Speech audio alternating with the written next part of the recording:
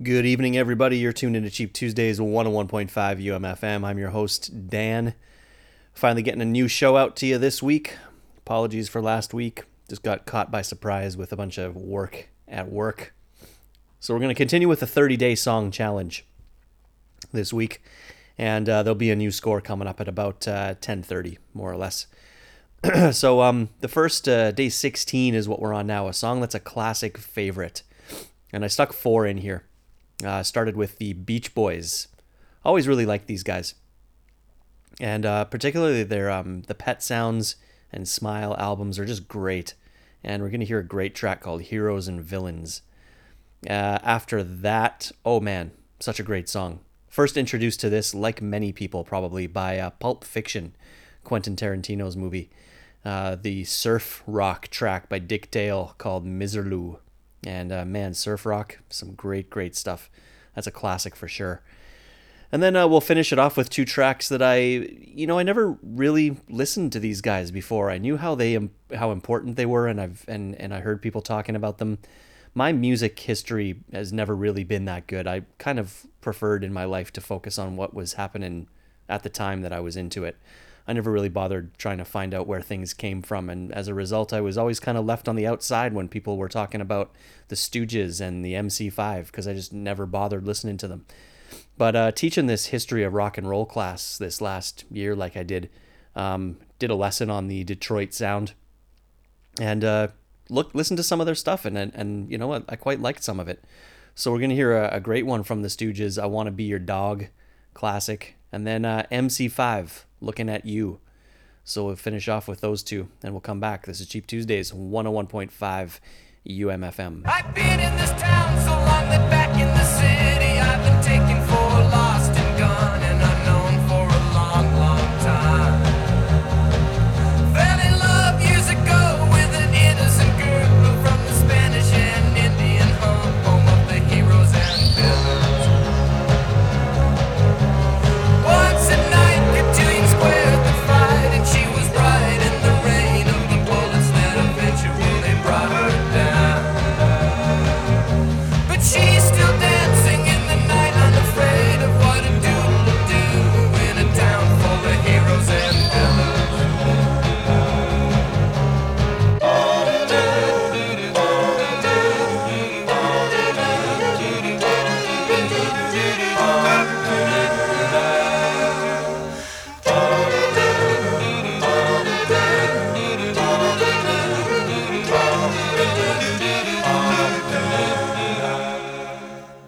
In the cantina, margaritas keep the spirit high. There I watched her, she spun around and wound in the warmth. Her body fanned the flame of the dance. Margarita, don't you know that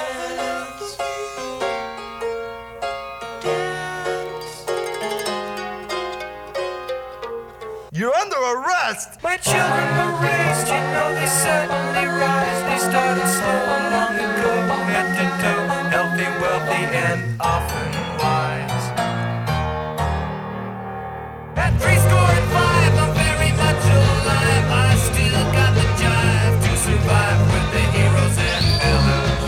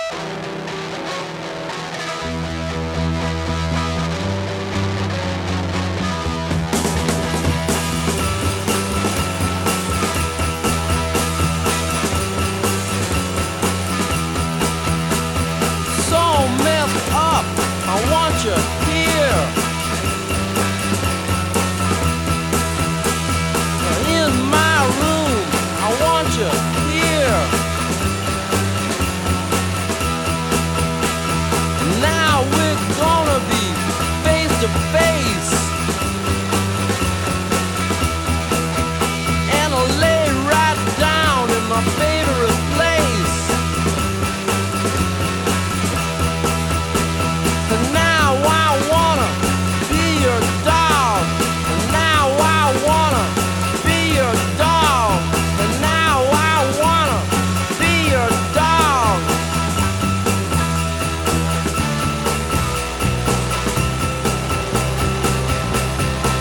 Well, come on.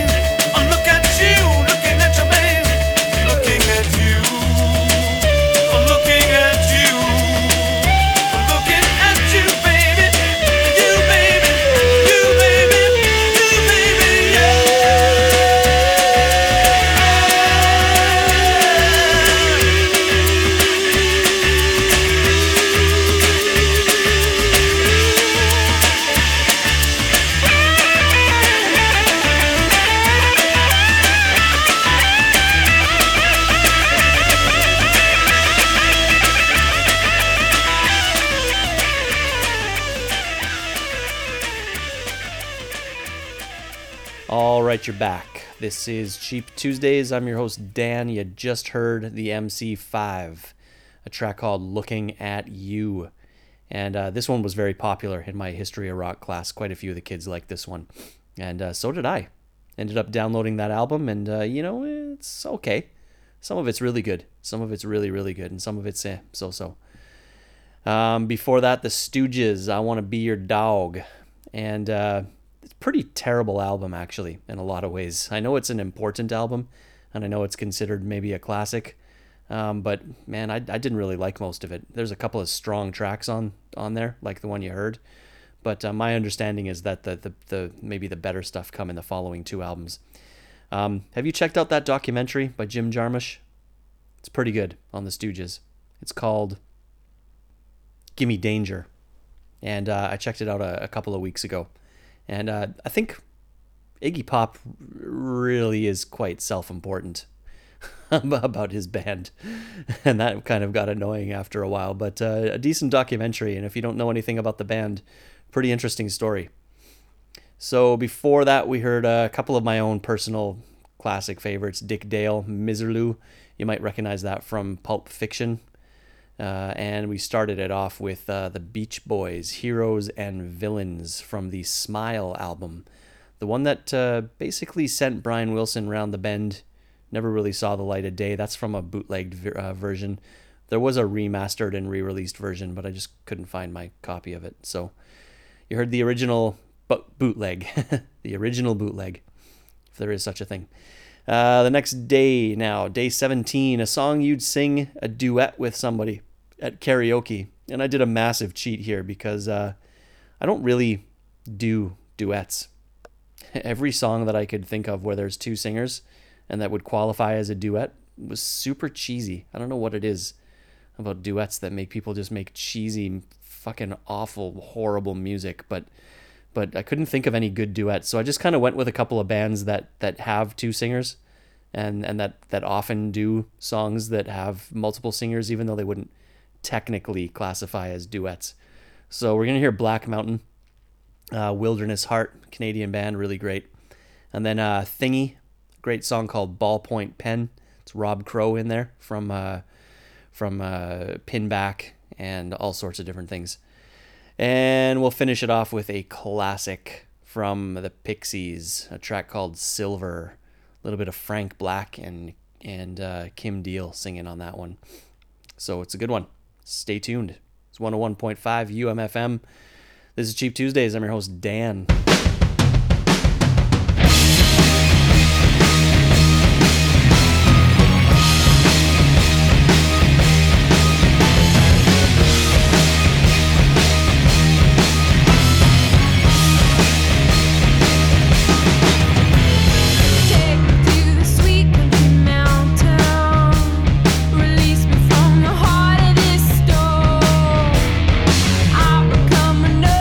Reaction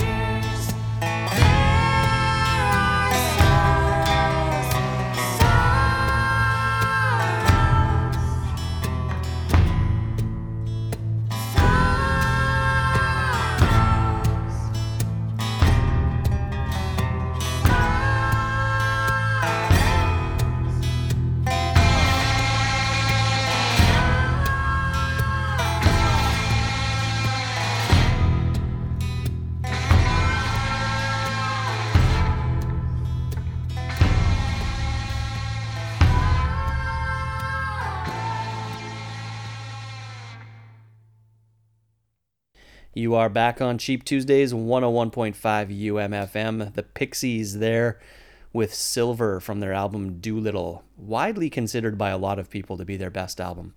And I don't think I would argue that too strongly. Surfer Rosa is also pretty great, so is Trompe le Monde, but Doolittle is definitely a great one. Before that, Thingy, Ballpoint Pen, pretty good one. And before that, we started off with Black Mountain Wilderness Heart. Definitely a great track. Not their strongest album, but a great track. Canadian band, don't you know? So, gonna finish off with a score this week. Blade Runner 2049. A couple of weeks ago on the show here, I talked about going to see this movie and how much I loved it. It joins the very small group of movies that I consider the sequel to be better than the original, if only by a slight margin in this case. I mean, the original is a bona fide classic. I'm not arguing that at all. I just think that 2049 was better. So last week we listened to the score for the original one, which is also considered a complete and total classic. And I would argue that one a little more strongly. It's pretty good. There are definitely some cheesy parts in it. I can see why it's influential, but yeah, a little bit cheesy. But the score for this one, for 2049, was done by Hans Zimmer and a guy named Benjamin Wallfisch, and I don't know anything about this guy. So I'm just looking at him right now, and his filmography that he's done scores for looks like not a lot of things that I recognize. Scanning down the list, and I can't say that I recognize really anything except for Blade Runner 2049. Oh, he did It, the remake of It. I don't know if anybody saw that. I didn't bother. Why would you bother remaking It? Yeah, so anyway, doesn't seem to have a lot of experience, but Hans Zimmer certainly does. And I think they tried to go for quite a similar feel. Now, this was kind of a little bit interesting. This was supposed to be Jonas Johansson, who worked with the director of this film, Denis Villeneuve. I don't know if you saw Arrival, but they worked together on Arrival, and Arrival was fantastic. The movie was great, and the score was just unreal. So they were supposed to do Blade Runner 2049 as well, and something happened. I guess he produced a score that wasn't Blade Runner-y enough. The producers or the production company or something decided it wasn't good enough. So it got completely scrapped, kind of at the last minute. So they got in good old reliable Hans and newbie Benjamin to work it up, and it's pretty decent. I don't think it. The thing about this score is that I think it's not one of those that super holds up just by being on its own. And I've just been trying to listen to it, and I'm finding it very repetitive within the context of the movie, and especially if you go to see it in a big screen with big sound. It'll blow you away. Definitely matches the visuals. So we're going to listen to as much as I can cram in here for the rest of the show. And if you want to hear me and two guys that I work with talking about this score and this movie and just life in China in general, I did a guest spot on a podcast recently, and I'm going to put the link up on the Cheap Tuesdays page. So if you go to umfm.com, find your way to the Cheap Tuesdays page. Probably by going through the program grid, you'll be able to get there and look for the show log for today's show. You'll see a link there, and it'll link to their podcast, and you can listen to it. It's about an hour and a half. I think it's a pretty good laugh. So if you want to check it out, I will be back here next week from 10 to 11 o'clock with more madness and nonsense and a little bit of like music and scores and stuff. So tune in. Stay tuned for my brother who's coming up 11 to midnight. Doing a great job. See ya.